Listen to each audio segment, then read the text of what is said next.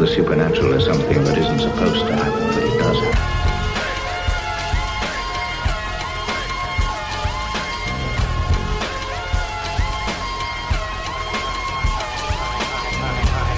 AM 1420, WBSM presents Spooky South Coast with your hosts Tim Weisberg and Matt Costa.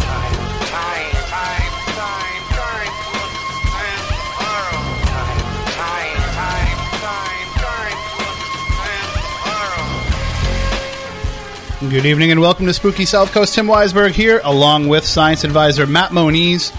The silent assassin Matt Costa will probably be joining us a little bit later on. He's got that new work schedule, so we never know when he's going to be here with us on the program. But we do have a great show for you tonight. We're here to talk about the paranormal, as we are each and every Saturday night.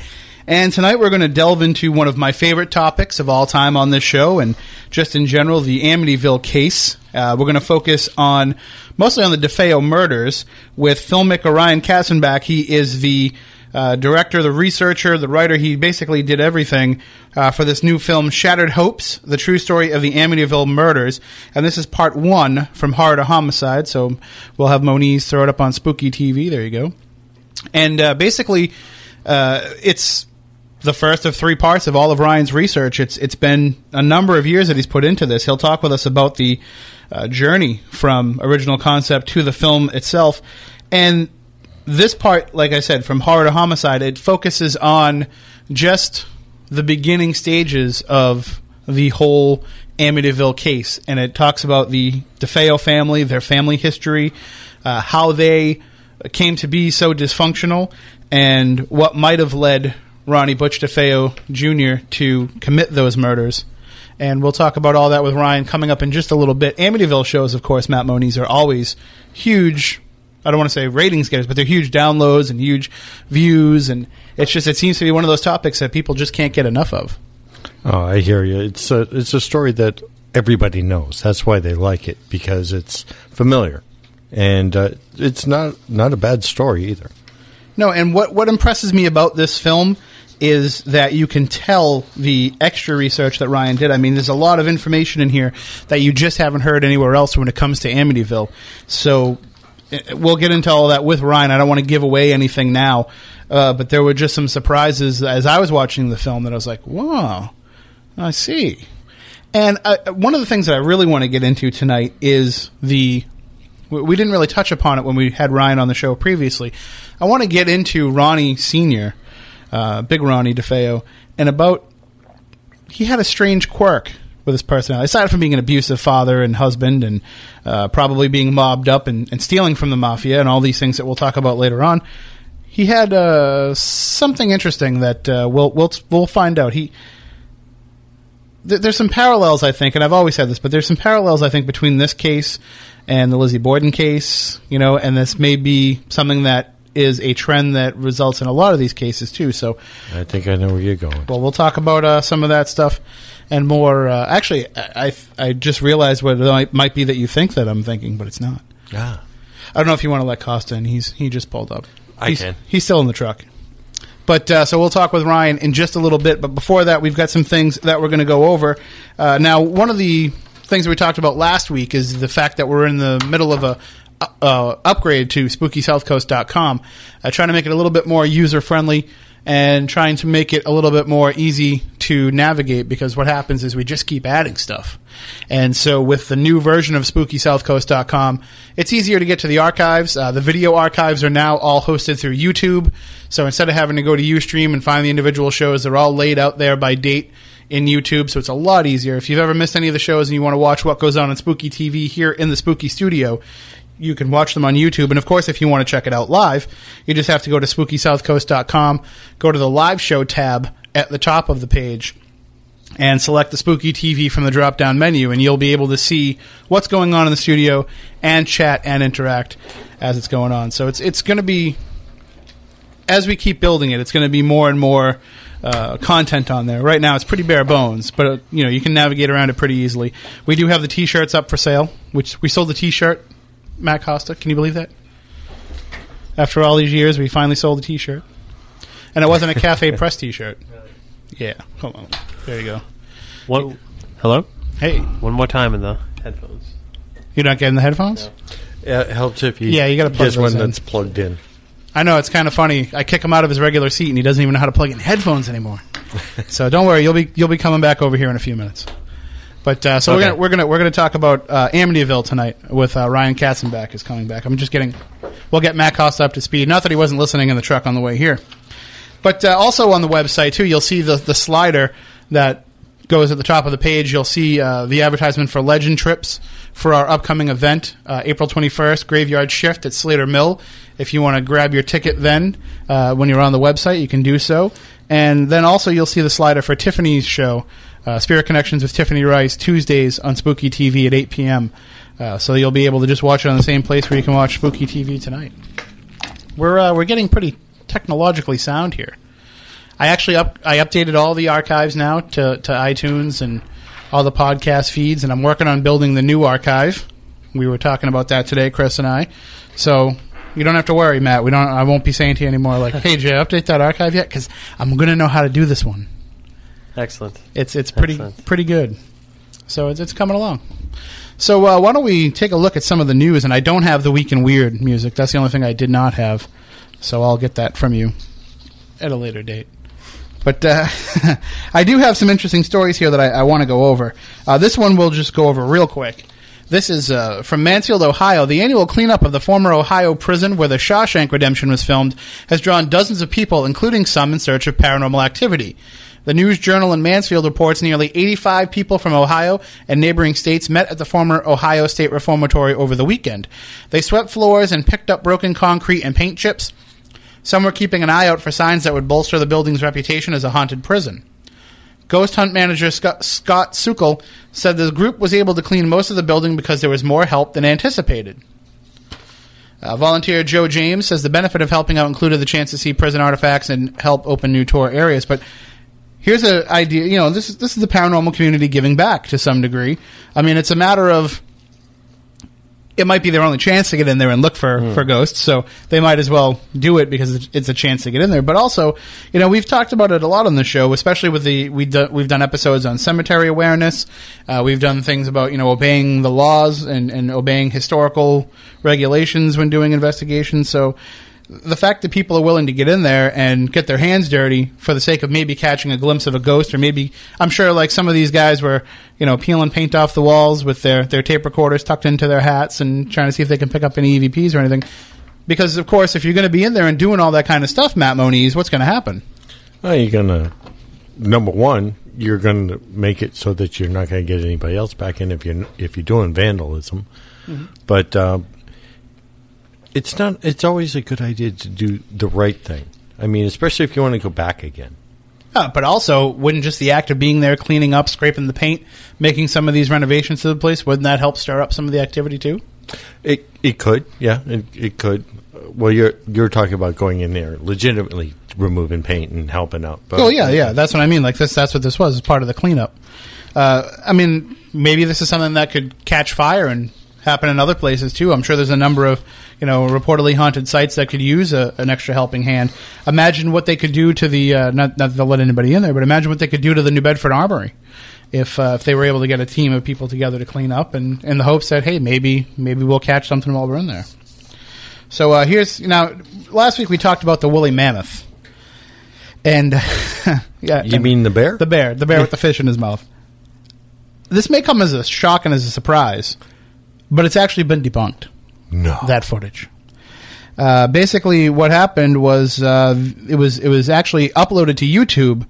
The video clip of the background of the river was actually uploaded to YouTube by a documentary filmmaker who's making a continuing YouTube series about a path that his uncle made, or his grandfather made on a trip that he made during his life. So he just had this shot up there of the rolling river with his narration over it and everything.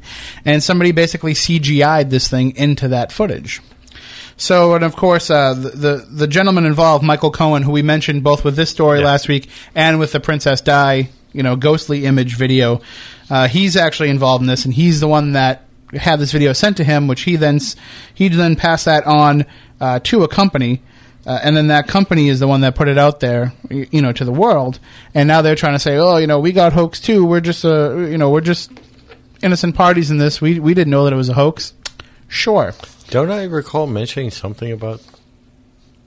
There was impropriety with the people that brought it forward in the first place. Yeah, well, this Michael Cohen, he's actually been accused of hoaxes before, including a dead alien found in Russia and aliens captured in Australia. So there's been numerous things that he's been involved with in the past that have been debunked. So but it's fun. It's fun to consider the possibility that a woolly mammoth could still exist. If anything, it gives you a good reason to go on Cryptomundo for the day and kind of just see what people have to say and what they post. That's always a good reason. I know Matt Costa goes on Cryptomundo every day. Every other day. Every other? Yeah, but the difference is he's using it as a dating profile. Nice. He gotcha. Zing. All right, this comes from the Daily Times. This was actually sent to me by our content director, Chris Balzano. Ghost of Belle vanishes after portrait put back. As ghosts go, she was a rather cultured specimen. The pale Edwardian figure made frequent visits to the mansion home of Alan Smith, always accompanied by the music of Chopin, according to the startled souls who bore witness. Her interest in the house was a mystery until the discovery of a long-lost painting that appeared to feature the very same person sitting at a piano. When the portrait was returned to Heel House's drawing room, the sighting stopped. Mr. Smith was so fascinated he decided to investigate the history of the painting and uncover the sad story of the uninvited guest.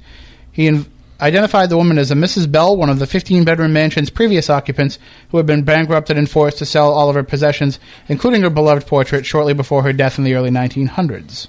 So there we go. That would have been a good story to put in Haunted Objects, stories of ghosts on your shelf, had it broken before we passed in the manuscript. But I mean, this is something, Moniz, that I'm sure you've had dealings with in some of your cases over the years, where sometimes there is a spirit attached to an object. Yes. And by putting that object, by putting right where it should be, then you put right with the spirit. Like in some cases out of the house.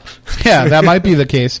That might be the best way to go in some regards. But that's usually one of the first questions I ask after, dealing with other basic information. Yeah, but when somebody's coming at you and saying, I'm having this issue. Yeah, have you bought anything new recently to the house that's, and where did you get it and stuff like that? Or have you taken anything from the house recently? Yeah. So I think that, in this case, we obviously have a spirit that was attached to this painting or had a reason to want this painting to come back. Sometimes they're not as nice and gentle as this spirit apparently was.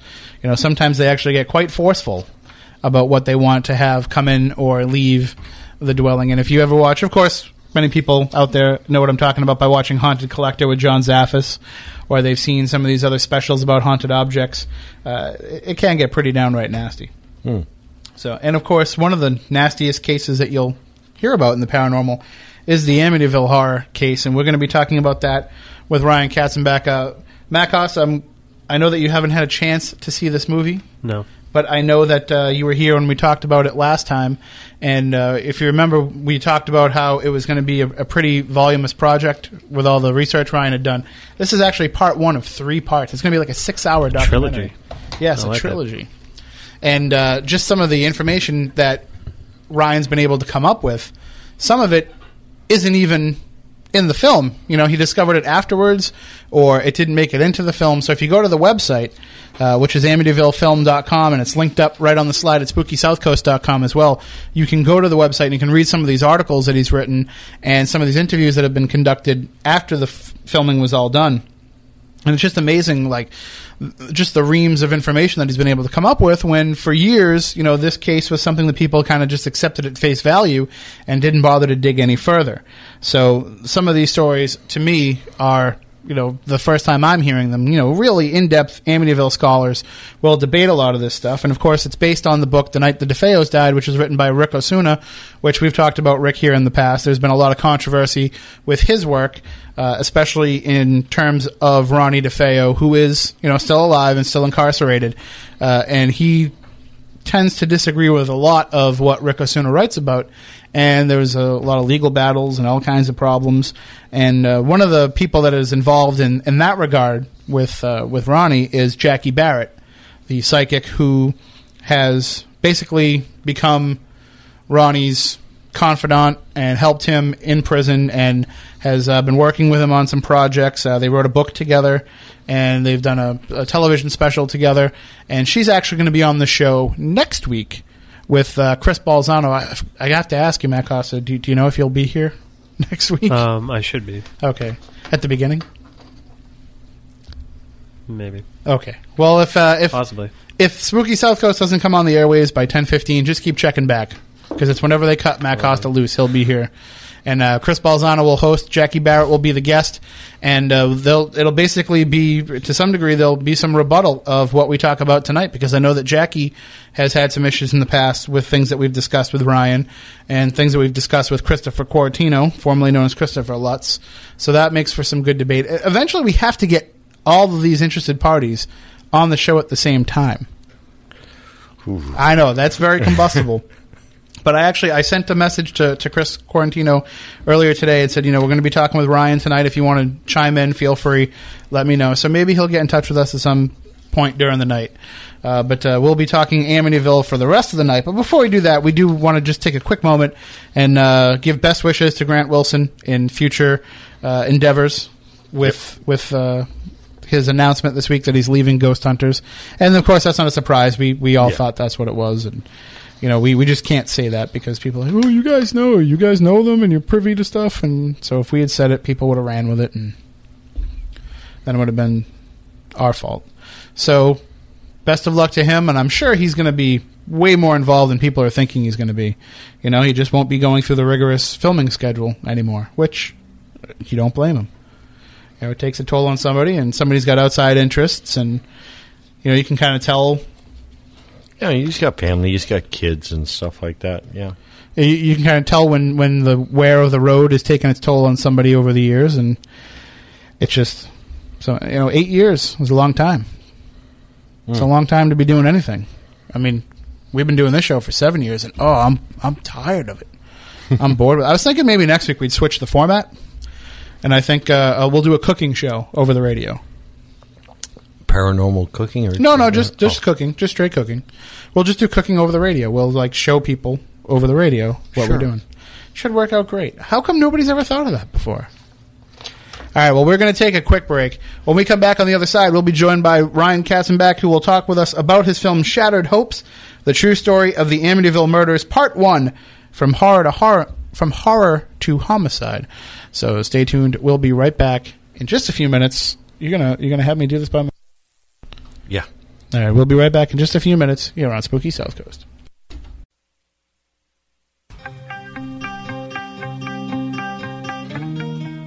Turn on all your lights, lock the doors, and pull down the shades. Spooky South Coast is back.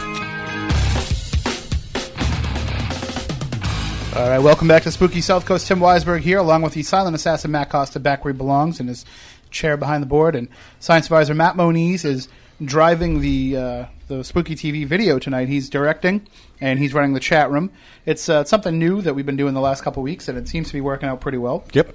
And just remember, if any questions pop up in the chat room, just shout them out. Don't be afraid. Well, it all involves beer. Well, yeah, maybe we should save all that stuff for tonight. Yeah.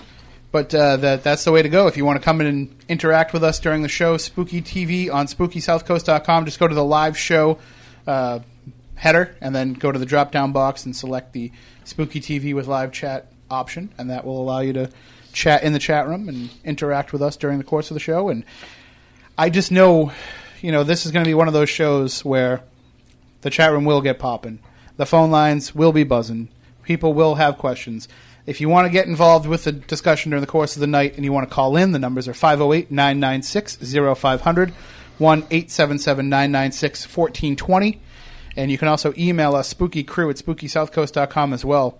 Those are the ways to get involved, because this is just going to be another exciting discussion with our guest, Ryan Katzenbach. He's a filmmaker, and his film is entitled Shattered Hopes, the true story of the Amityville murders. And we're going to be talking tonight about Part 1, From Horror to Homicide, which is the first disc of 3, and he is joining us on the line. Good evening, Ryan. How you doing? I am good, Tim. Thanks for having us on tonight. Oh, we're always happy to have you come back. Thanks for joining us. I have to say, I watched the film yesterday, and you were promising that it was going to blow people away, and you certainly delivered. Well, thanks. Thank you. I'm glad that you enjoyed it. Now, this is, of course, as we mentioned, the first of three. When you were putting the film together, it seemed obvious at some point to you that there was just going to be more information than you could fit into a regular 2-hour documentary. Yeah, exactly. What started to happen in the process was one of my friends, who's a veteran filmmaker, a producer by the name of Bernie Safransky. And he had a career that spanned about 30 years or so in TV movies of the week, and he made a lot of stuff for the various networks. And we were in a discussion. This was right from the onset of the project, and he told me, he said, you're worried about the amount of content that you have. He said, they just did a 2-part, 2-hour per part documentary on HBO on Hurricane Katrina, which I believe was the Spike Lee production. And he said, he goes, I feel like given the content that you've got, you shouldn't be afraid and you shouldn't limit yourself with time, and don't worry about how long it's going to be. If it's good stuff, if it's interesting material, people will follow along and people will be interested. And so we kind of set out from the beginning with the idea that it would be 2-hour installments. And then it just kept expanding from there, and it just kept getting bigger. And one more person would come out of the woodwork that had something really intriguing to say about the case, and then there would be someone else. And we would try to plan these trips to New York so that we could fly back and do 2 or 3 interviews at one time. And after a number of trips, and after a number of trips to collect documents and to meet with these people, it was just becoming, it was almost like, what do you do with all of this content? You can't leave this stuff out. This stuff is extremely relevant to the case. And so we just decided to get brave, and we said, I don't know if anybody's ever done a 6-hour documentary in 3 different installments like this, but we're gonna do it, And I think what ended up happening was each segment of the film has almost in a weird way become its own freestanding film that you could almost view separately and get the story out of. Obviously, when they're all viewed together, that's when you get the whole story complete.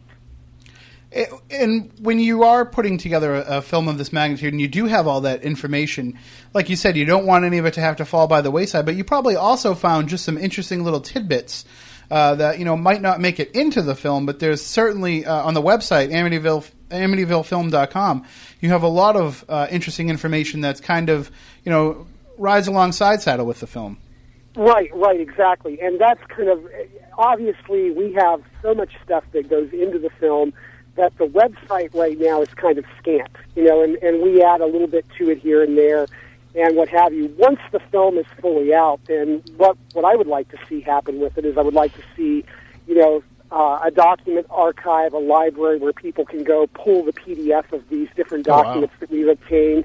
Obviously, there's a possibility in this day and age, given the web, where we can have outtakes and clips and a lot of material. And of course, we've been in discussion from the beginning that eventually this thing would end up in a box set with some additional discs that would contain, like you said, those tidbits that were relevant to the story or interesting, but yet they interrupted the pacing or the flow of the project, so they got dropped. And there's been a lot of those, interesting, but does it really advance the story along and move the story? Not really.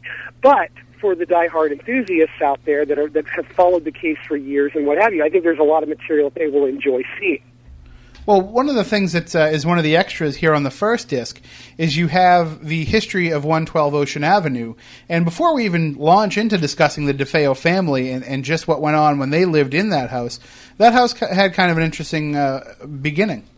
It did. It really did. You're talking about the original house that was on the site, and there's been a lot of speculation as to why that was moved. And one of the things I will note, too, is that, there's a lot of info on Amityville that's available on the web, and you can find that in a lot of different sources.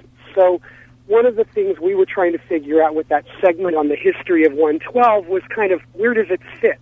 And we had it sandwiched at one point in a spot where it was a nice diversion, but you were fully entrenched in the DeFeo story at this point, and it seemed like all of a sudden we stopped telling that story and we jump over here to tell the story about the house.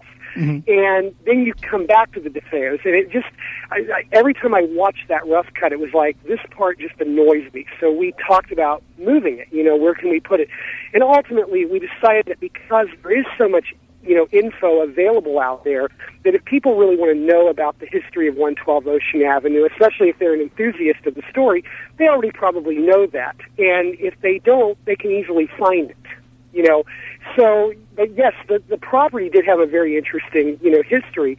But, there's been speculation that the house was moved because maybe the Moynahans thought that there was some kind of problem with the house, so they moved it.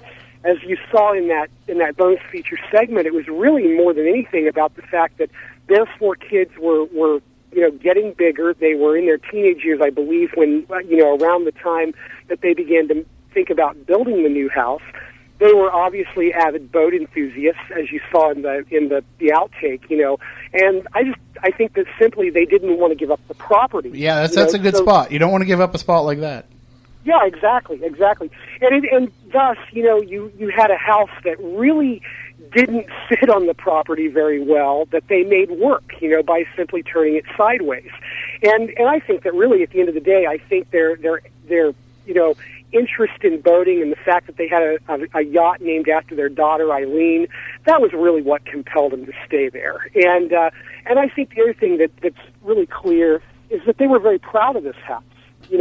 This was a home that they entertained in. If you go through the New York Times, through some of the various, social columns, you see that the Moynahans entertained, and they were obviously very well-to-do people, And we know that John Moynihan died in the house, and don't quote me on this, but I think it was 1930 or 1931. I can't remember the exact year. It's not in front of me at this moment. And Catherine, his wife, continued to live in the house until her death in 1960. So this house was literally in the family for like 32, 33 years. And obviously, if there was some kind of problem going on with the house, I don't think you would keep it that long. I think you would probably say, whoa, we're out of here, especially if any of the things that were happening to them that the Lutzes later described during their 28-day tenure. See, and it's interesting to me because, there are those legends and rumors that have popped up around the Amityville property, around the 112 Ocean Avenue property, of there being, a Native American chief being buried on the property, about there being rituals that took place on the property, and that it basically being a dark spot. And I'm sure in any of your research, nothing came up in that regard? We've never found anything. One of the things that we've always kind of tried to pursue to some degree was the Indians.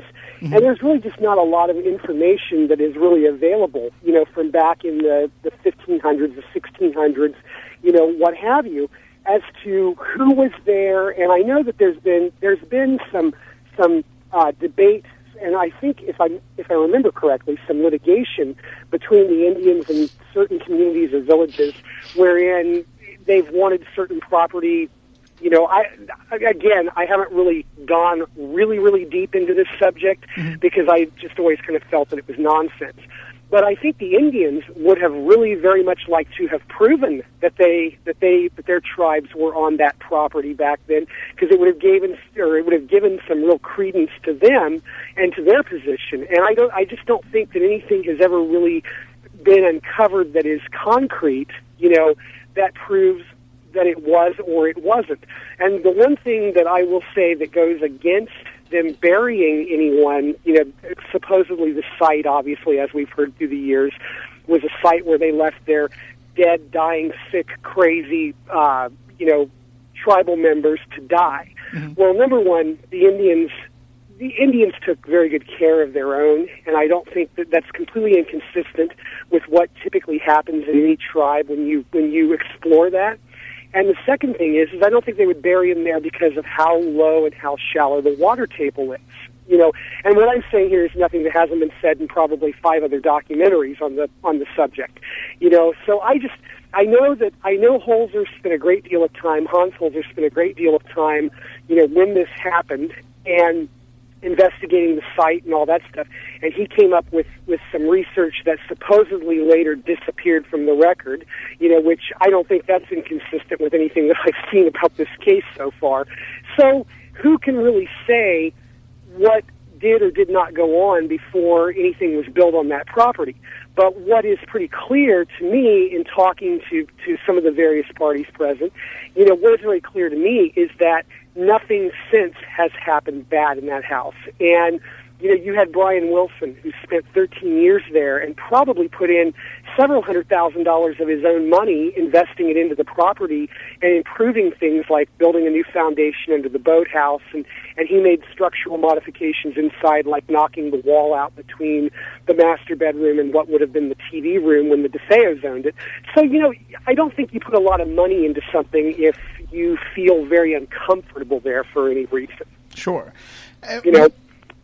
And going through the history of the house is one thing, but also something that your film does. Normally when you see a documentary about the Amityville case and about the DeFeo murders, they always tend to start, the day of the murders. Nobody's ever really explored their lives before they got to that day. And in this film, you do a great job of picking up from the minute, Louise and Big Ronnie met and through their courtship and just the strange dynamic that happened with their family right from the outset. Right, and there is, it's very hard, obviously the origins of this family is very hard to track. You have a family that today there are obviously some family members that are still alive, and they're very guarded and they're very, very protective of that because, as Roger Nonowitz told me when I first approached him, he said, I've been approached by, I think his number was 12 or 13 producers over a 35, 36, 37-year period. And he told me, he said, and every one of them has come to me and said, I want to tell the truth. We're going to tell the truth. And in the end, none of them have. Mm-hmm. And he said he was very guarded of the story, and it took some talking before he became convinced, I think, that he was going to put his trust in us.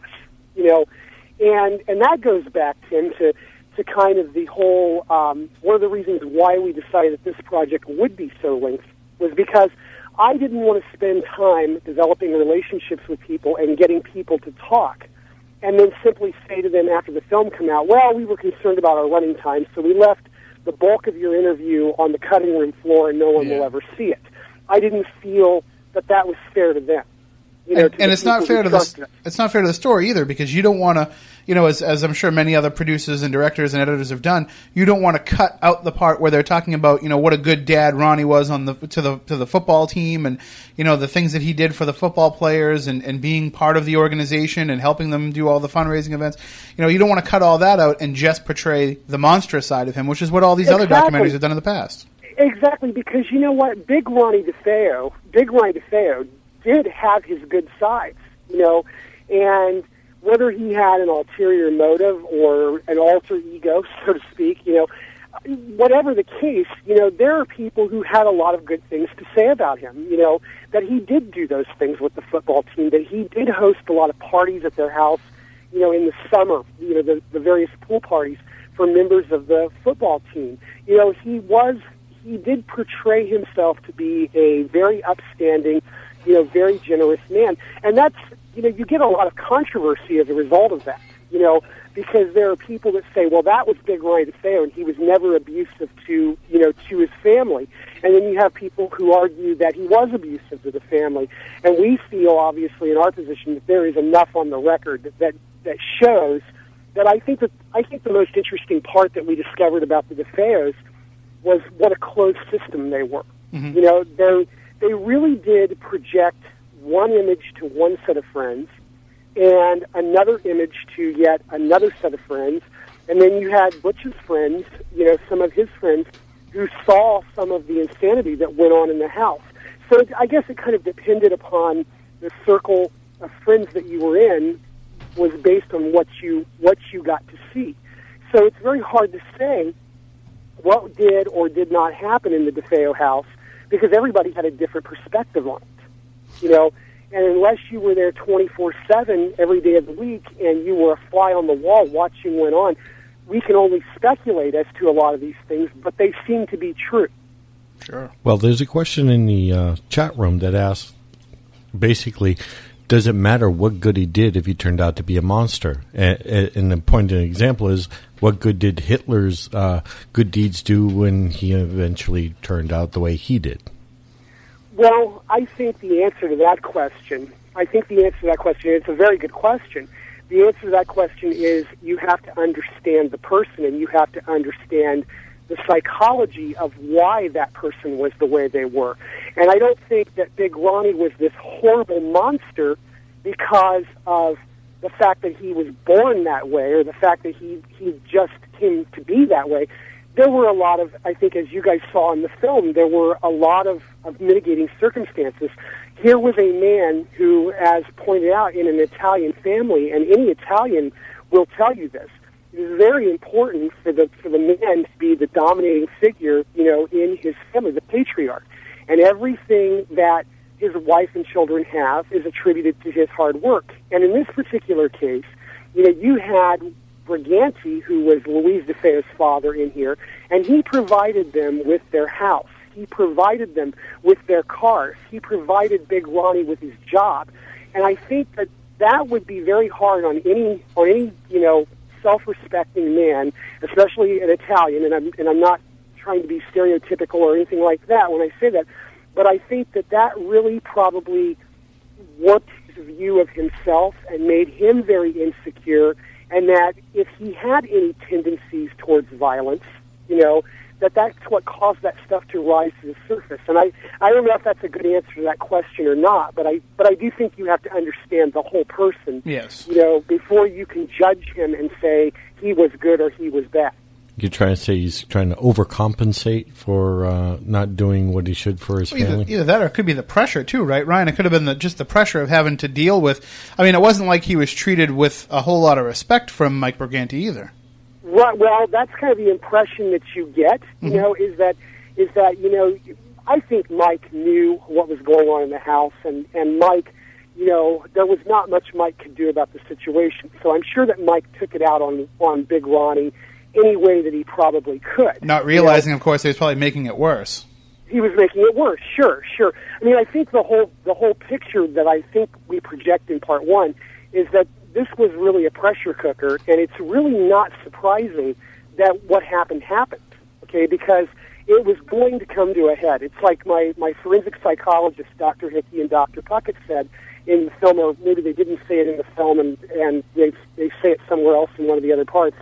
Eventually, a situation like this, no matter the outcome, 9 out of 10 times, when you have this kind of insanity and this kind of ongoing domestic abuse for a prolonged period of time, eventually it is going to end in some horrific, violent act.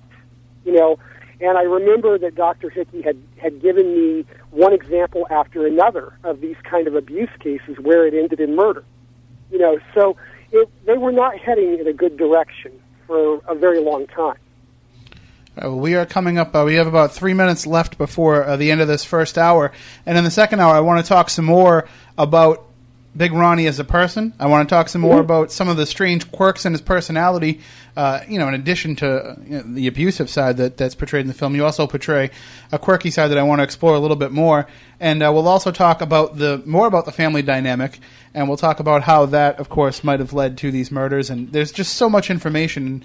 One of the things that I don't think we touched upon much at all in your last visit, of course, is this character of Geraldine. So we're going to talk about that coming up in the second hour as well. Awesome, you got it. All right, so stay tuned, folks. We're going to take a break for the news in just a couple minutes. But when we come back, we will talk more about Amityville. If you have questions and you want to get involved in the discussion, feel free at any time to give us a call, 508-996-0500, 1-877-996-1420. Those numbers are also up on SpookySouthCoast.com as well if you need to get them during the show. You can also jump in the chat room under Spooky TV on the website as well, or you could email us, SpookyCrew@SpookySouthCoast.com, and another great way to get a hold of us, of course, is on Twitter, @SpookySC. So if you have a question you want to tweet it, just mention us in the post, @SpookySC, and we will ask the question on the air, because I'm sure that there's a number of questions that people have out there, because we, like I said earlier on in the show, we're given this projected version of what the DeFeo household was like, and we're given basically anything about Amityville that's on television that you've seen. It was spoon-fed to us. Yeah, and you get about 8 minutes of DeFeo's, and then 42 minutes of the Lutzes. So that's where you're not exploring the whole story if you're just worrying about the time that the Lutz is spent in there, because the true story does lie in what happened with the DeFeo. So if you want to check out the website for the film during the break, just go to amityvillefilm.com. That's the place where you can check it out. And here it is on Spooky TV if you want to check out Shattered Hopes, the true story of the Amityville murders. Ryan, I know that you're starting to ship the disc out for review purposes and everything, but is it up for sale? Are the sale copies going out? Yes. Oh, yes. Yes, it is available at Amazon.com, and it is available on our website under if they go to obviously just the index of the welcome page, and they can click right on the DVD, and it'll take them to our online store. Excellent. How much is it? It is $17.99. Can't go wrong with that. And it is, as I said, available on Amazon. I did see where a day or so ago Amazon ran out of stock on them, and there are more orders, there are more copies en route to them in the pipeline right now. So you can order with confidence that you will get it from Amazon, but I think they're probably going to be a few days before it's back in stock again. Hey, it's a good thing when the demand is so great that you can't keep it in stock. It's been really, really good. It's been very well received so far, and we're very pleased with what's going on and what's happening, and we're looking forward to getting part 2 out. Excellent. All right, well, we'll be back in just a few minutes. We'll talk more about the DeFeos. We'll talk a bit about the Lutzes. We'll talk more about Amityville with our guest tonight, Ryan Katzenbach. Again, the film is Shattered Hopes, the true story of the Amityville murders. You can check out the website, amityvillefilm.com. It's also linked up on SpookySouthCoast.com as well. If you just click the slide for tonight's show, you'll be taken right to the website for the film where you can purchase it and find out more. So we'll be right back following the news with more here on Spooky South Coast.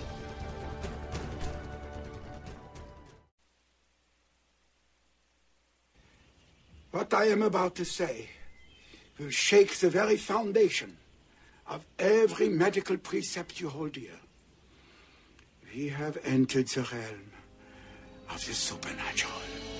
Turn on all your lights, lock the doors, and pull down the shades. Spooky South Coast is back. All right, welcome back. Hour number 2 of the show. Tim Weisberg here, along with the silent assassin Matt Costa and science advisor Matt Moniz. And Matt, the chat room is jumping and buzzing on Spooky TV. Yeah, it seems to be moving along pretty good. Definitely pretty good. Usual suspects in there. Absolutely. Well, we say hi to everybody in the chat room, and if you're not involved with it, just go to SpookySouthCoast.com, click on the live show heading, and in the drop-down box, select Spooky TV with live chat, and that's the place to go and hang out. Every Saturday night during the show, every Tuesday night during Spirit Connections with Tiffany Rice, that's where you can interact and get involved with both programs. So we're excited tonight because we're talking about Amityville, one of our favorite topics to cover, and next week, we'll also be talking some more Amityville. We're going to be at our Legend Trips event, Dead of Winter 2012, the Lizzie Borden Bed and Breakfast. Myself and Matt Moniz. Matt Costa is going to be here. As we said, the start time may be adjusted a little bit depending on his work schedule, so just stay tuned. And also, our content director and good friend and my hero, Chris Balzano, will be here as the host. Well, he won't be here because he lives far away, but we're going to bring him in over Skype, and he's going to be hosting the show. And the guest will be Jackie Barrett, the psychic who we've had on before, talking about the Amityville case, and of course she is working with Ronnie DeFeo on some projects, and they've formed a close friendship between the two of them, and she's gotten Ronnie's side of things, so there'll probably be some degree of rebuttal, Ryan, about what we're talking about tonight with Jackie next week. I would fully expect. I was saying at the beginning of the show that someday I would love to have the opportunity to get yourself, Jackie, and Christopher Corratino all on at the same time, but I don't know how that would work. It would probably be a pretty interesting show. I'm sure somewhere in that mix there's probably restraining orders and things like that. Well, actually, I've talked to Jackie and I respect Jackie's work, and I don't necessarily agree with the findings, and I don't think that she agrees with mine. But I mean, there's a mutual respect. There's no I wouldn't call there's no animosity or anything there. We just like to fuel the flames of controversy wherever we can. Sure. Hey, you know what? It gets people listening. It gets people watching, and that's what it's all about. And, well, one of the things that we were talking about that we alluded to a little bit in the first hour was this other side of Big Ronnie DeFeo's personality. And this was something that I'd never really heard of until the film. I mean, I'd heard, that he was a religious man, and I've heard that he had some religious fervor to a degree. But in the film, you talk about how apparently he felt that he had a direct line to St. Joseph and that he could talk to him directly, and that at some point, he also believed that he talked to God, and this was something that he spoke to other people about. Oh yeah. He was very vocal about that. I was rather surprised in hearing the stories and hearing the accounts. I was very surprised as to just how kind of out there some of his claims were. And I know you had mentioned Geraldine earlier, and Geraldine was one who had told us a lot of these stories. And then when you begin to hear them from the people who really didn't know them very well and were part of, in some cases, their daily lives, it was amazing to me how much it matched up perfectly, detail for detail. And the very first thing that I found interesting was the story about the origin of how Big Ronnie became religious, because over the years we've been spoon-fed a completely different version of events.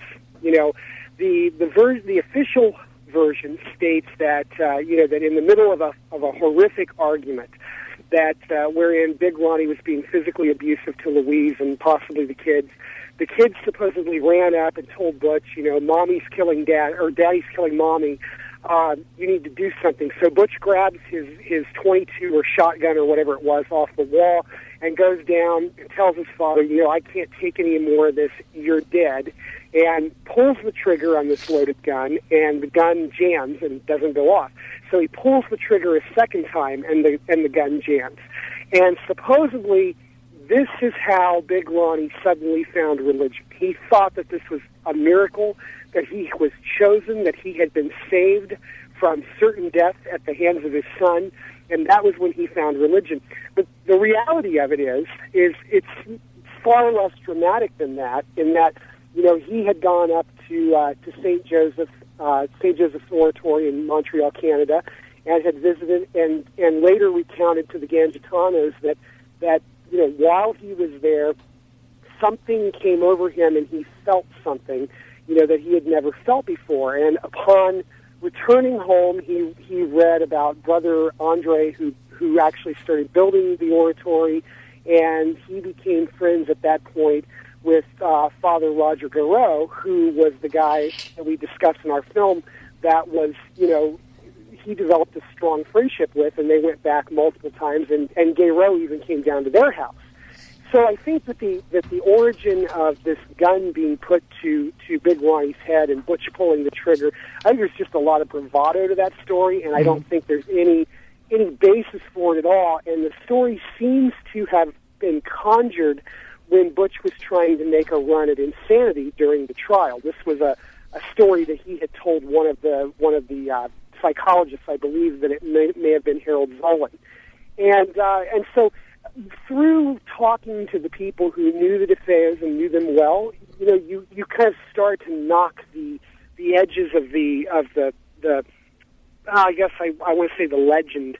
You start to reveal that there was pieces of truth within it, but now the real truth begins to emerge, and it wasn't nearly as fantastic as what it's painted to be.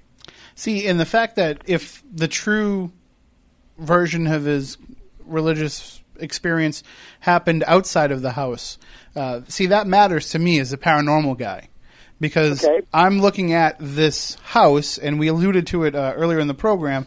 I'm looking at this location as being similar to what we deal with here in the Lizzie Borden Bed and Breakfast in Fall River, Massachusetts, where I think that there's something negative over that land that's there that predated the Bordens, and I always wondered if there was something that... Well, the history proves that there's something going on at the Bordens, because look what happened with Ledrick Borden's wife, which was Andrew's aunt.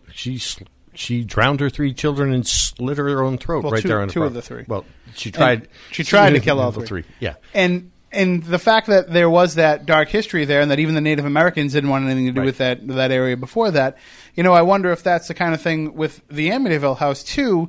And then that led me to believe, when I'm watching the film, about this, religious fervor that he's actually speaking to these religious icons that maybe it's not. Maybe it's those forces within the house manipulating him no differently than Butch claimed, a figure handed him the shotgun, or right. George Lutz claimed that, something was telling him to kill his family. Oh. Right. Well, and Alex Holzer and I have talked at length about, and she presents it in the film. She kind of comes in to present kind of really the only paranormal aspect in part 3 that we really delve into when she talks about her father's research and stuff like that. And she kind of strikes a nice balance between what we're saying about the Lutzes and what she has to say about the property itself. And, I don't entirely not subscribe to the idea that if there was something bad going on in the house, it could have been tied straight to the DeFeos, okay? Given all of the negative, energy that was going on in the house at that time between them. But I think that whatever it was, if there was indeed something, I think that it was more of on a case-by-case basis. I think it was tied more to the DeFeos and the negativity of what went on than it was anything else. And it wasn't about the property, and it really wasn't about the house as much as them, I guess I want to say, sort of conjuring it. But again, I'm not necessarily convinced. I don't believe that there ever was any supernatural influence. I think that the family themselves were, from a psychological point of view, were just hell-bent on their own destruction. Well, yeah, I do think that, there's... Anytime that somebody's claiming, making these kind of claims, I always tend to wonder if it's the darker side that's trying to manipulate them. And this family was definitely ripe for that kind of manipulation because they already had that built-in dysfunction. And that's something there's no doubt about that. And that's something the negative entities will feed on and will further. That's definitely one of the cases. Now, you mentioned Geraldine, and we mentioned her before, and I think we should kind of tell people who she was, because this, to me, is one of the most controversial aspects of it.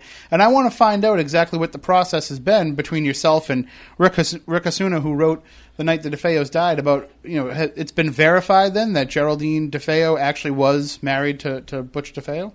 Well, there's no verification that we can find in terms of a marriage license or in terms of anything that puts her right there. But the thing about Geraldine that is well, to back up and to give you the background, Geraldine came forward about 11 years ago, 12 years ago, when Rick Osuna was working as a producer on a History Channel documentary on the History's Mysteries, segments that were produced on the Amityville. And at that time, she came forward because Butch had coerced her and told her, that he was under the understanding that Rick Osuna had the crime scene photos. And up until this point, no one had obtained the crime scene photos. They were very scant. They were very few and far between. They were very hard to get. And Rick had managed to get the full set of them. And Butch DeFeo became very upset because there were certain photos. There is a photo in existence of Louise DeFeo after she's been turned over in the bed and photographed, that her nightgown is hiked up over her waistline. And Butch was furious. He told Jerry, you get a hold of Rick Osuna, you tell him if he uses that photo or they use that photo, which obviously they wouldn't, I'm going to sue, blah, blah, blah, blah, blah. And so that's when Jerry called Rick. She had done a couple of other things to try and I guess bait him into talking to her or whatever, but she finally called him, and she was calling him, as you saw in the film, to read him the riot act, Mm-hmm. And, this was all a hoax, this was all a sham. And that is, of course, how Rick and Geraldine became, compadres on the night the DeFeos died. And in listening to her testimony and her claims about having a relationship or being married to DeFeo before the murders, and her claims that they had a child together, it's easy to dismiss it by saying, well, she wasn't there, there's no proof of that, the mob later erased it in connection with the murders, which is something that we really dive into in part 2 of the film, and something that also carries on into part 3 of the film. So there's a lot more info to come, but I think what is so compelling is you have to understand that everyone claims now that Jerry met him in prison post-1985. Well, there are court documents, there are things in existence that prove that that's not the case at all. And we're going to discuss those in part 3 of the film in extensive detail. But the thing that got me was Jerry's interview that you saw in the film was shot in March of 2006. Okay, it was one of the first interviews we shot after we began filming, Shattered Hopes. And you have other interviews, like, for instance, with the Gangitanos that came along in 2008. And then you have Roger Nonowitz that was shot in the fall of 2010. And the thing that is so interesting to me about Geraldine's account is that when you lay it together with the Nonowitz account and you lay it together with what the Gangitanos had to say, they all match up spot on, detail for detail. Jerry was the first one who had told us about this Catholic priest that was, as she said, was basically milking Big Ronnie DeFeo for money under the premise that the second coming of Christ was at hand and was going to be coming in the next decade or so, and that when Christ came back, according to Geraldine, what this priest was telling Big Ronnie, he would need resources, he would need money, to do his ministry around the world. And so supposedly, according to Jerry, one of the things that Big Ronnie was, one of the pretenses that he was giving all this money to Father Gayreau for was for this event. And then Gayreau was stashing it, hiding it, whatever, and saving it up for Jesus' second return.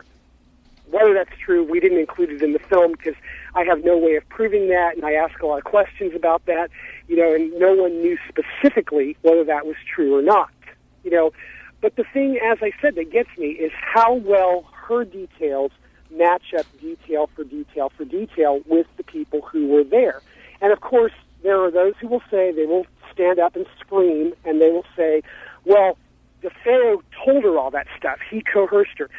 I don't believe, after spending a decade with this woman, that this woman could absorb that much detail and that much information based on some letters and some visitations, especially when given the fact that from 85 to into the 90s, into 2000, there was only a handful of visitations, So I don't dismiss Geraldine's story at all. I think that Jerry is telling the truth, that she had some form of a relationship with DeFeo, that she knew the family in some manner, and I also think that when you watch the film, I think she comes across with a real, she's very fluid in the film, and she doesn't stop for a moment to really think about anything like someone who would be making something up would be doing. Mm-hmm.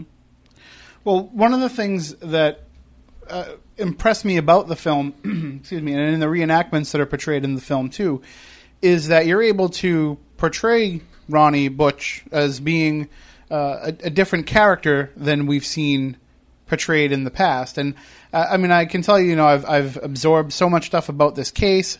I watched, of course, the special that was on TV, Amityville: The Final Chapter, and saw Ronnie speaking in his own words. I've had messages passed on to me from him directly, and I've always kind of viewed him as like this bad guy, and I looked at him as like an idiot, slacker type, drug addict, because that's what we kind of get. We get the last few days of what happened in that house. And the Butch that you guys portray in the film, between yourself and the actor who played him, it just paints a completely different story, and it shows him as being just a really troubled young man and somebody who was stuck in a situation he didn't want to be in. Well, it almost goes back to the question that one of your chat room people posted, early in the show in the first hour. How can we find good sides, or why are the good sides of Big Ronnie important if he was such a monster in the end? And again, it goes back to that kind of psychology. Was Butch DeFeo born a killer, a mass murderer, whatever you want to say about him? I don't think so. Okay, and to make the comparison to Hitler, when you go back, obviously I won't disagree for a second that Hitler was a monster. Okay, but I understand in reading stuff about Hitler that there was a lot of issues in his childhood and a lot of issues that probably contributed to what he became. Mm-hmm. Okay, and that doesn't justify what he did, and the decisions that Ronnie DeFeo made cannot be justified either. At the end of the day, Ronnie DeFeo could have simply walked away. Okay, he could have got in his car, drove off in the dead of night, and gone someplace else and started his life all over again. I'll even go you one better. I mean, if he reached the point where he thought that something had to be done as drastic as he did, he kind of only really needed to take care of his father, and he didn't have to slaughter the rest of the family. That's exactly the point. I mean, his decisions. I am sympathetic of Butch in a number of ways because I do feel that Butch was a victim in this family dynamic and in the way that things worked. But that does not mean that he's not where he belongs today. I was going to say, you're all missing the third option. He could have just put one bullet in himself. Mm. Well, and that's a viable option. I mean, it's but you cannot, to me, you cannot just simply paint this guy as this one-dimensional character, that he was a drug user, that he was rotten to the core, that he was bad. You have to ask the question, how did he get there? Mm-hmm. Okay? You had a father who was being, oh crap, I can't think of the word. You had a father that was basically, being demasculated by his father-in-law. Okay, and I believe Big Ronnie was in turn doing it to his own son, and compensating for the behavior that he was being subjected to. That's why he gave him the cars, the money. He gave him a boat when he was 15 years old. So there was obviously a lot going on here in the family dynamic that I think made Ronnie DeFeo Jr. who he ultimately became. And so that maybe this Geraldine person, represented to him some degree of that way to get out, because it's hard when you're in that kind of situation with a domineering father like that to be able to just up and go. But if you have a wife and if you have an inherited family by marrying that wife, then you sort of think that your parental units will sort of stand back and let you go. Exactly. Like, you should go do the right thing, son, and live with your new wife and her children. Right, exactly. And that's, to me, that was a very interesting dynamic also that was present with Dawn DeFeo, okay? That she had the boyfriend in Florida, that she was very, she wanted out of the house. She wanted out of the arrangement. She was not happy with her father, and again, it's very hard to find out a great deal about Don and Butch as the older kids, or even any of the kids for that matter. One of the things that I learned throughout the process, to go back and comment on something we talked about earlier about them being such a closed system, was one of the things I wanted to know from the Gangitanos and from Roger Nonowitz and from everybody else that we talked to, is I wanted to know more about the older kids. What were their personalities like? And, apparently, Ronnie and Louise kept their friendships pretty specific to the adults. And I found that the Gangitanos, in a lot of cases, didn't know a lot about Butch. And one of the things that got me was, that kind of indicated to me that Butch DeFeo was not around a whole lot, was because she said that very seldom did they ever see him at the house when they were there. That very seldom, he would run into them, he would say hi or whatever, and he would run up to his room, and they wouldn't see him again. The same with Dawn. She didn't know very much about Dawn DeFeo and what she was like. So we really don't, we have a small image, a small picture of what the older kids were like and how they interacted with their parents, other than what we get from court transcripts and testimony from people that were there, that were at the trial. So it's very hard to put this together. I have a strange, maybe a kind of strange out there question to ask you, and that's, you have on the website, of course, you talk about when the murders happened, and you talk a little bit about the mafia connection between both the DeFeos, the Brigantes, and possibly with Geraldine's family as well. And right. You talk about how the grandfather DeFeo comes into the house after the murders and immediately calls the mobbed up uncle to come in and apprise him of the situation of what went on. Right. I'm wondering, is it entirely possible that would Peter DeFeo and Ronnie's father, and would Mike Brigante have all the same information about the dynamic of the family that the neighbors would have had? I think so. As far as them knowing, like, I'll give you for instance of one of the neighbors who lived, like, he was a doctor. He lived 2 doors down from them, And he was on his way on the night of the discovery of the bodies. He was on his way to the train station to pick someone up, I do believe. And he passed by right at the moment that Butch was banging on the fender of the car and yelling, "I'm not going back in that house again." And one of his other friends, whoever it was, whether it was Kelsey or whoever, was standing there, and they were all yelling back and forth at each other. And the doctor drove by, and the police asked them at that point, he said, "Didn't that strike you as being kind of odd, like maybe this might be a situation that you should stop and inquire what's going on?" And the neighbor said at that point, "No, this was pretty much common, ordinary, commonplace, events for Ocean Avenue. Someone was basically always fighting and out in the front yard, and there was always this huge public display going on." So the neighbors very clearly knew that this was kind of a house of insanity. And I get the feeling, Mike Briganti was wiretapped extensively, and there are numerous pages of those wiretap conversations. And Mike maintained an ongoing relationship with Peter DeFeo, and he talked to Pete regularly, and there was a lot of discussion about the insanity that went on in that house. And so I think that everybody in the circle knew, and I think that Mike and Pete DeFeo probably knew more than what any of the neighbors actually knew. Well, that leads to my next question, and this might be something, of course, that you want to save for part 2 or 3, but I'm sure it's out there in Rick Asuna's book and in other media. But what is Geraldine's view of what happened? Does she think that Ronnie committed the murders? Jerry's view through the years has always been, she wants to believe everything that he says, and she has obviously. But he changes what he says so much. Well, yeah, she's carried the torch, for this. She's the one that got Rick involved, which hence got me involved. And so I think she does have a very sympathetic view of Butch, and I think that she has been an open line of communication, and she has told me numerous times, I have learned a lot of stuff about the case that I didn't know from stuff that you uncovered that, so she's had some lies told to her that she's had to deal with as well. See, told to her is what makes me think. This may be out there, and it may be, and I'm sure it's probably not the first time it's been mentioned either, but is it possible that, and of course we can get into this a little bit more, but we have mentioned it on the show in the past, that Big Ronnie was taken from the till at the car dealership. He was taking from the mob, essentially. He was stealing mob money. Is it entirely possible that maybe the family being wiped out was a mob hit?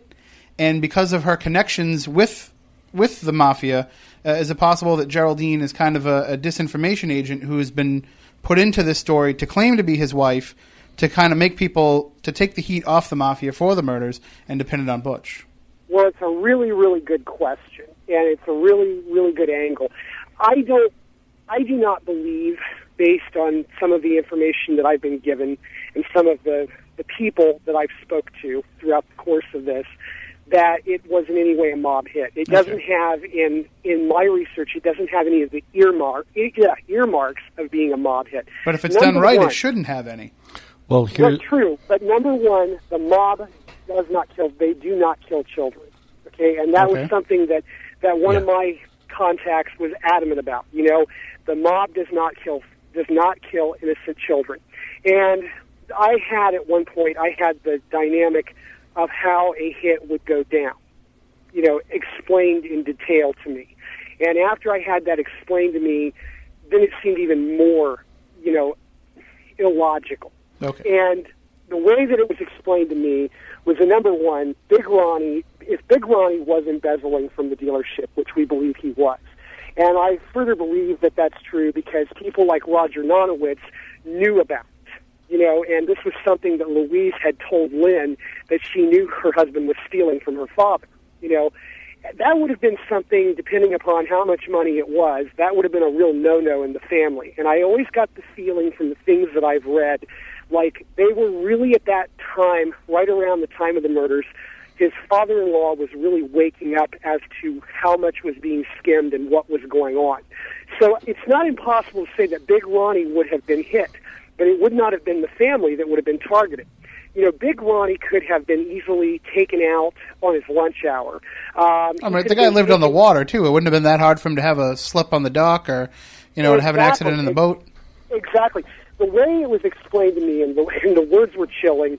And, I've done a lot of reading, and I've watched a lot of documentaries and tried to take in everything that I could on the mob in anticipation of this being an angle, and certainly in anticipation of there being questions about this, later on. But the way it was explained to me, almost, and I can't give up sources, obviously, sure, but almost firsthand, okay, was that, number one, a family man is never hit in his home.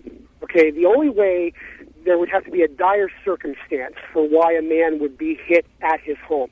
Number one, okay, maybe he's going to testify tomorrow in court at 9 a.m. and we have no other choice. Okay, it's some situation where there's a sense of urgency. But if Big Ronnie were to be hit at his house, the way that it would have gone down, as explained to me, was that the mob would bring in what are called mechanics. And we've all heard that term, I'm sure, okay? And mechanic is a contract hitman. And those hitmen, there would have been a number, they would have figured out how many they needed based on the number of people in the family. Okay, there's 7 people potentially in this house. We're going to need 4 guys to control the situation and make it happen quickly. They would have been flown in from, say, the West Coast, from, say, Las Vegas, from Los Angeles. They would have flown into town. They would have had blueprints for the house. They would have had the details of everybody who lived in that house.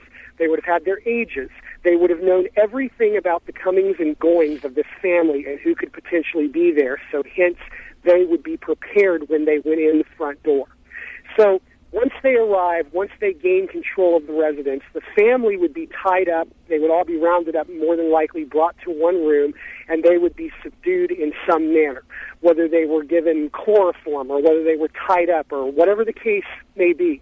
Big Ronnie would have simply been taken to the basement. He would have been taken to the garage. He would have been put in a car and driven somewhere. Probably, more than likely, he would have been taken away. Mm-hmm. And that would have been how the hit would have gone down. By the time that the family is able to call for help or get free, okay, and the cops are called, these professional mechanics would have been on a plane and heading back for the West Coast. And when the local authorities began to question and began to run around in the New Jersey and New York mob families trying to get leads and info, obviously no one would know anything about who these guys were because no one would have any type of connection to it. Well, there's also the other question about the murder weapon. The murder weapon was a family gun, correct? Mm-hmm. One of them was a .35 caliber hunting rifle that Butch had had. He had actually purchased it from one of his friends, a guy by the name of Chuck Tewksbury, about 2 years, I want to say, before the murders. And if I'm not mistaken, a .35 caliber is actually a .35 caliber pistol round. It's not like a regular .30-30 rifle round, which is a much smaller cartridge and a lot less powder, and would be a lot quieter inside a home than, say, a full rifle round. Well, that is more of a question for a firearms expert, which I've consulted, and throughout the project, and asking a lot of questions about how loud would the rifle be and what have you. But I believe the .35 round it was a pretty large shell.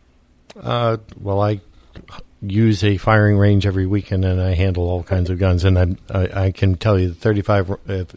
If it's the one I'm thinking of, is not actually that large as compared to other, it's a lever action gun, if I'm not mistaken, that was used. Right. And that uses that particular .35 caliber round is a pistol round, or it's a longer pistol round, but it's not like a .30-30, which is a full large caliber rifle round. Right. As I understand it, yes. Well, it's not a shouldered round, in other words. The bottom line is if this was a one-at-a-time shooting, which is what we're led to believe, then if it was committed solely by Ronnie DeFeo, then you've got to think that at some point, somebody hears somebody else shooting. And there's nothing to say that isn't the case. I mean, for all we know, Louise DeFeo could have been wide awake by woken right up by the shotgun blast for her husband right next to her, and then just suffered the same fate. Well, that's exactly it. I feel like she was definitely awake at the time of the murders, because there are crime scene pictures of blood spatter, and she would have had to have been up or elevated at some point, most likely looking in the direction of the door, and that was when she got it. And the blood splatter basically, proves that, because if she was laying face down and never woke up, there would be no splatter. The blood would have gone straight into the mattress. Yeah, I think that the face down, shot while they're sleeping, face down on their stomachs, that just portrays a creepy image. And I think that that's kind of what was being used by Anson and Weber and George Lutz in their concoction of the story. And I think others who have tried to chronicle this story have kind of just fallen for that trap. Well, exactly. The thing about it is that when you really get into the story, and you really start looking at the finite details, and you start really, and first off, I'm not patting myself on the back when I say this, but we've had a great production team on this film, and we had a great producer named Gail Bleckman, who spent a lot of time in Long Island collecting documentation and collecting stuff for us. There's a lot of stuff that I believe that we have that I don't believe anybody else has ever seen. And one of the things that you can't say this or that happened, and it happened specifically, unless you have all of the documents and all of the materials to be able to analyze all of them and put them all under the microscope. Mm-hmm. And one of the frustrations of this story lies in the fact that Butch DeFeo has told so many insane versions of what happened. Yeah. And therefore there's a lot to have to wade through, and a lot of facts to have to, you have to sift through it almost like you're panning for gold, and you're trying to find the little flakes that flake out that are actually gold. That's what really happened, versus the sand that he's mixed in with everything that kind of dilutes it. Okay? But then the other frustrating element of it on the other side is the fact that law enforcement, I will tell you straight up, has not been honest and forthcoming about this case at all. Okay? This case is botched. Okay? Gerard Sullivan's prosecution of the case was botched. Gerard Sullivan's book was botched. Okay? And after you've got all the documents in your hand, you can begin to then lay it down and compare it. You begin to see just how botched this whole story is. Well, was it botched by ineptitude, or was it botched intentionally? I would say, based on what I've seen, I would say a good degree of both. Okay? But I think it becomes evident by the time you get through Part 2 and by the time you get into Part 3 that there was a lot of stuff going on. There's so many contradictions. There's so many different things that were going on. I don't believe, for instance, they say that Suffolk police claim that the box for the .35 rifle, which is what ultimately made them consider Butch a suspect, they claim that box was found around 2:30 a.m. in his room. There's a huge problem with that, and it revealed itself in the documents that we got about a year ago from Suffolk County. Okay, you've got one of the lead investigators who says that at 7:45 he left the house and transported Bobby Kelsky and Ronald DeFeo to the first precinct, where they began questioning him. However, at roughly 8:15 when they arrived at the precinct and began this questioning, 9 minutes later, this same detective is at the DeFeo house, okay, and he is getting the pronouncements of each victim as being dead from the medical examiner. Now, it is physically impossible for him to be at the first precinct at this time and at the DeFeo house. So you begin to question, what does that mean? And there's a lot of implications in what that means. So there's a lot of material, a lot of stuff coming in Part 2 that is going to be, I think, very eye-opening, and it's going to demonstrate that there was a lot happening on all sides that a lot of people didn't know about. Well, we do have a point of clarification question that came in over email at spookysouthcoast.com. And earlier in the show, you were talking about the improvements that had been made to the house by some of the owners in the time since, and you had mentioned Brian Wilson, and they just wanted to clarify, you don't mean the Brian Wilson. No, not the Beach Boys, Brian Wilson. Because that would have been a strange connection, considering his connection, with Manson and with the Tate murders and all that kind of stuff. Yes, indeed. I get that question whenever you mention Brian Wilson. I almost want to just incorporate in my answer not the Beach Boys Brian Wilson, but another Brian Wilson. I think Brian, the one that owned the Amityville house, I think he might have been an attorney or something along those lines. Now, the house, of course, was up for sale a few years ago. I had a grand plan of wanting to buy it and turning it into a bed and breakfast a la Lizzie Borden's, but I couldn't seem to get any investors behind it. Was it? I know that it sold for significantly less than what it had went on the market for, but was it purchased by a private family to be used as a private residence? Yes. It was purchased by. You asked me this question too fast. Their last name is D'Antonio, and they are local Amityville people. I want to say I think he might have been a teacher, and he was, I know, active in the historical society and what have you.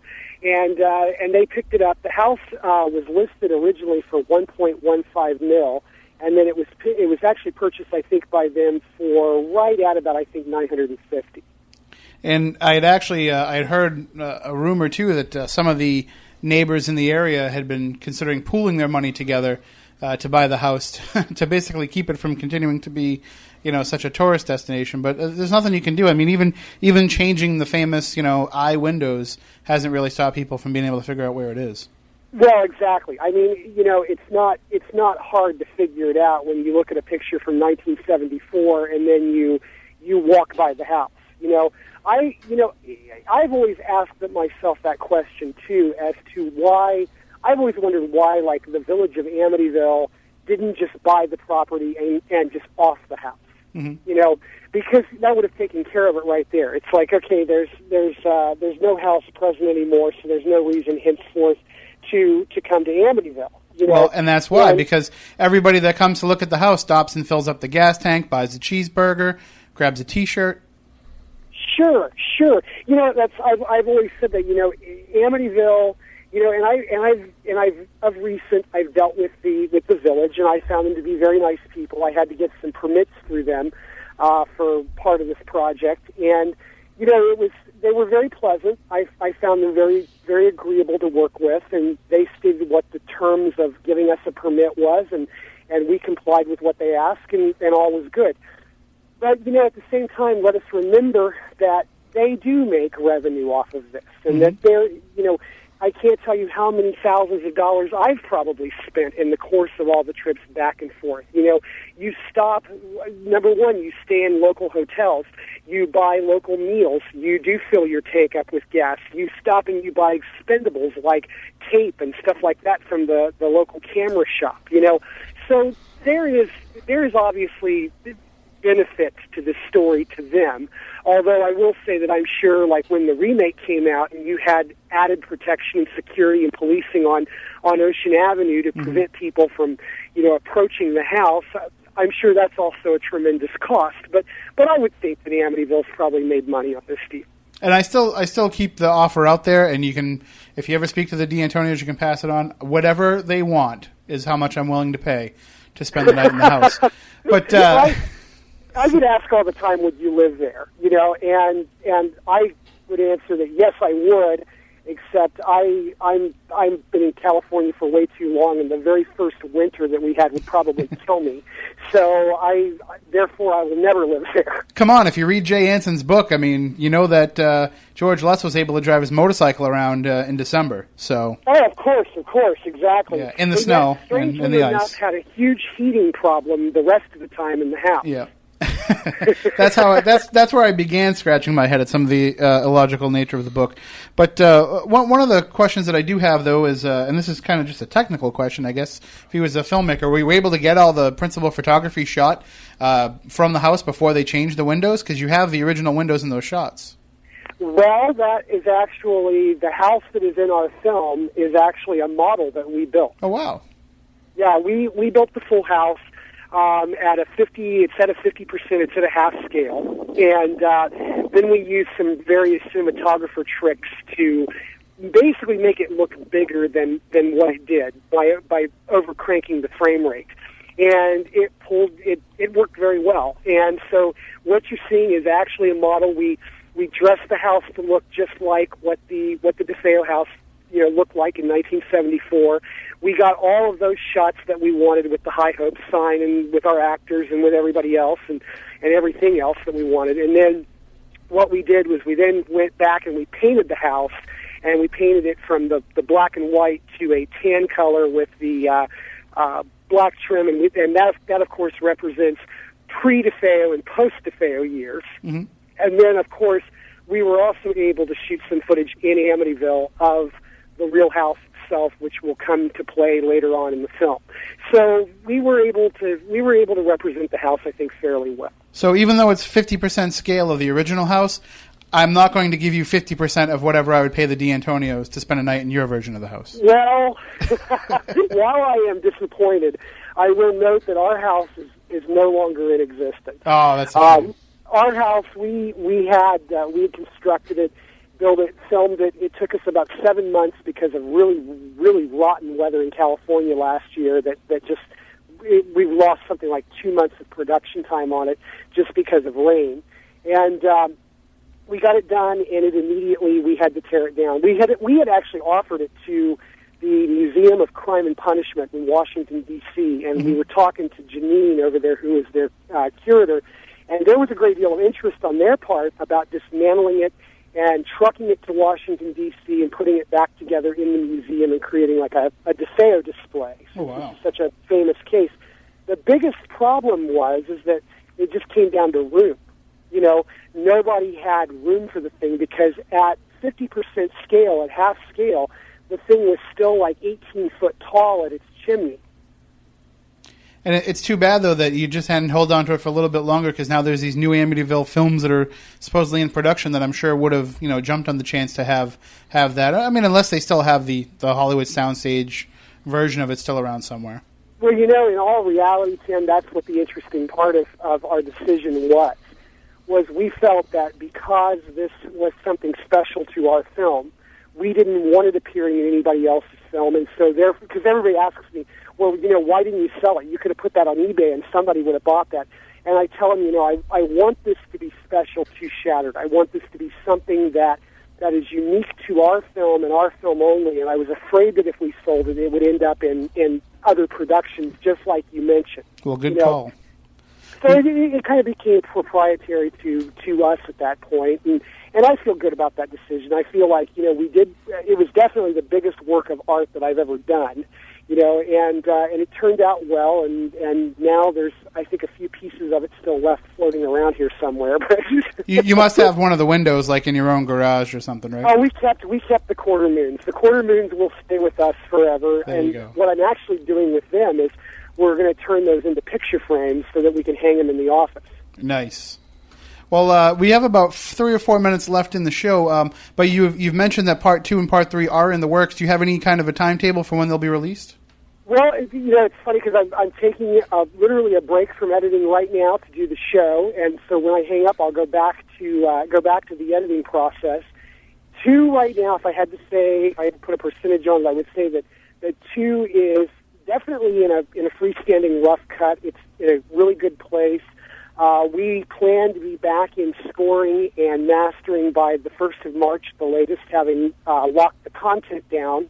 And we're shooting for sometime in April for a release of 2.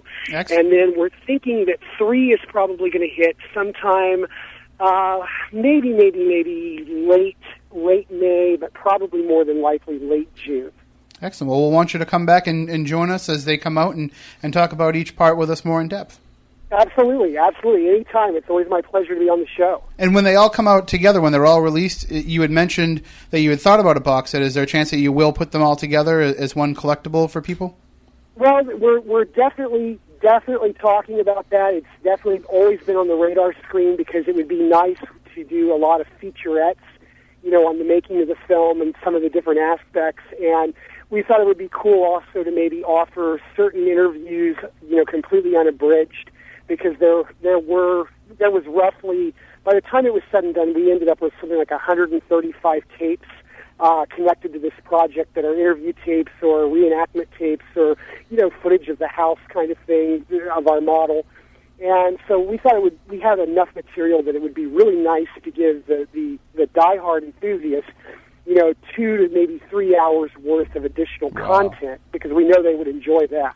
Excellent. Well, and I can't wait for part 2 because you left part 1 off at just the right cliffhanger moment. The film is called Shattered Hopes, the true story of the Amityville murders. Part 1, From Horror to Homicide, is out now. You can get it from AmityvilleFilm.com and from Amazon.com. And, of course, that's linked up right on the front page of SpookySouthCoast.com. Ryan Katzenbach, thank you so much for joining us, and we look forward to having you coming back real soon. I look forward to it, too. You guys be very well. You too. All right, get back to editing. I will. Bye-bye. Bye-bye. All right, that does it for tonight's show. We will be back next week. At some time, the start time might be a little bit delayed because Moniz and I are going to be at Legend Trips, and Matt Costa has to actually go make money because he's not an unemployed bum like us. Well, formerly unemployed bums, but... Yeah. I started a new job on Tuesday. And I may be starting one. So, I mean, we're doing better, but we're not, as gainfully employed as Matt Costa, so he has to do that. So he'll come here whenever he can get the chance, and so stay tuned to the radio. Chris Balzano will be the guest host, and, the actual host, but he's filling in for us as our guest. And he'll be joined by Jackie Barrett, who will probably have some rebuttal to some of the things that we were talking about here tonight about the DeFeos because of her close connection with Ronnie DeFeo, and Chris will talk to her about that, as well as a lot of other things that she's working on, and quite a bit about the Lizzie Borden Bed and Breakfast, in which Jackie's had some amazing experiences, and which we'll be there calling in from as well. So that's the show for this week. If you want to go and check out the archives, just go to SpookySouthCoast.com. All the video archives are up to date. They're all up on YouTube. It's so much easier now to just watch them on YouTube. And all the audio archives are up to date on iTunes and wherever the podcasts are found. And we're working on building that archive page on SpookySouthCoast.com as well. But just keep paying attention to the website because we're working on it. We've got it. We figured out we can put 2 people logged in at once, so we can actually get some things changed without screwing it up too badly. And don't worry, Matt Costa. I actually found out I saved the whole original site. No way. Yeah, so I have it all, so that if anything goes wrong, we can always just throw it back up there, and we can pretend that this never happened. All right, that'll do it for this week's show. Again, as I mentioned, we will be back next week with the Matt Costa and Chris Balzano version of Spooky South Coast, which, hilarity will ensue. And Jackie Barrett is the guest, which means that FCC fines will also ensue. So until then, for Matt Costa, for Matt Moniz, for Chris Balzano, I'm Tim Weisberg. Stay spooktacular.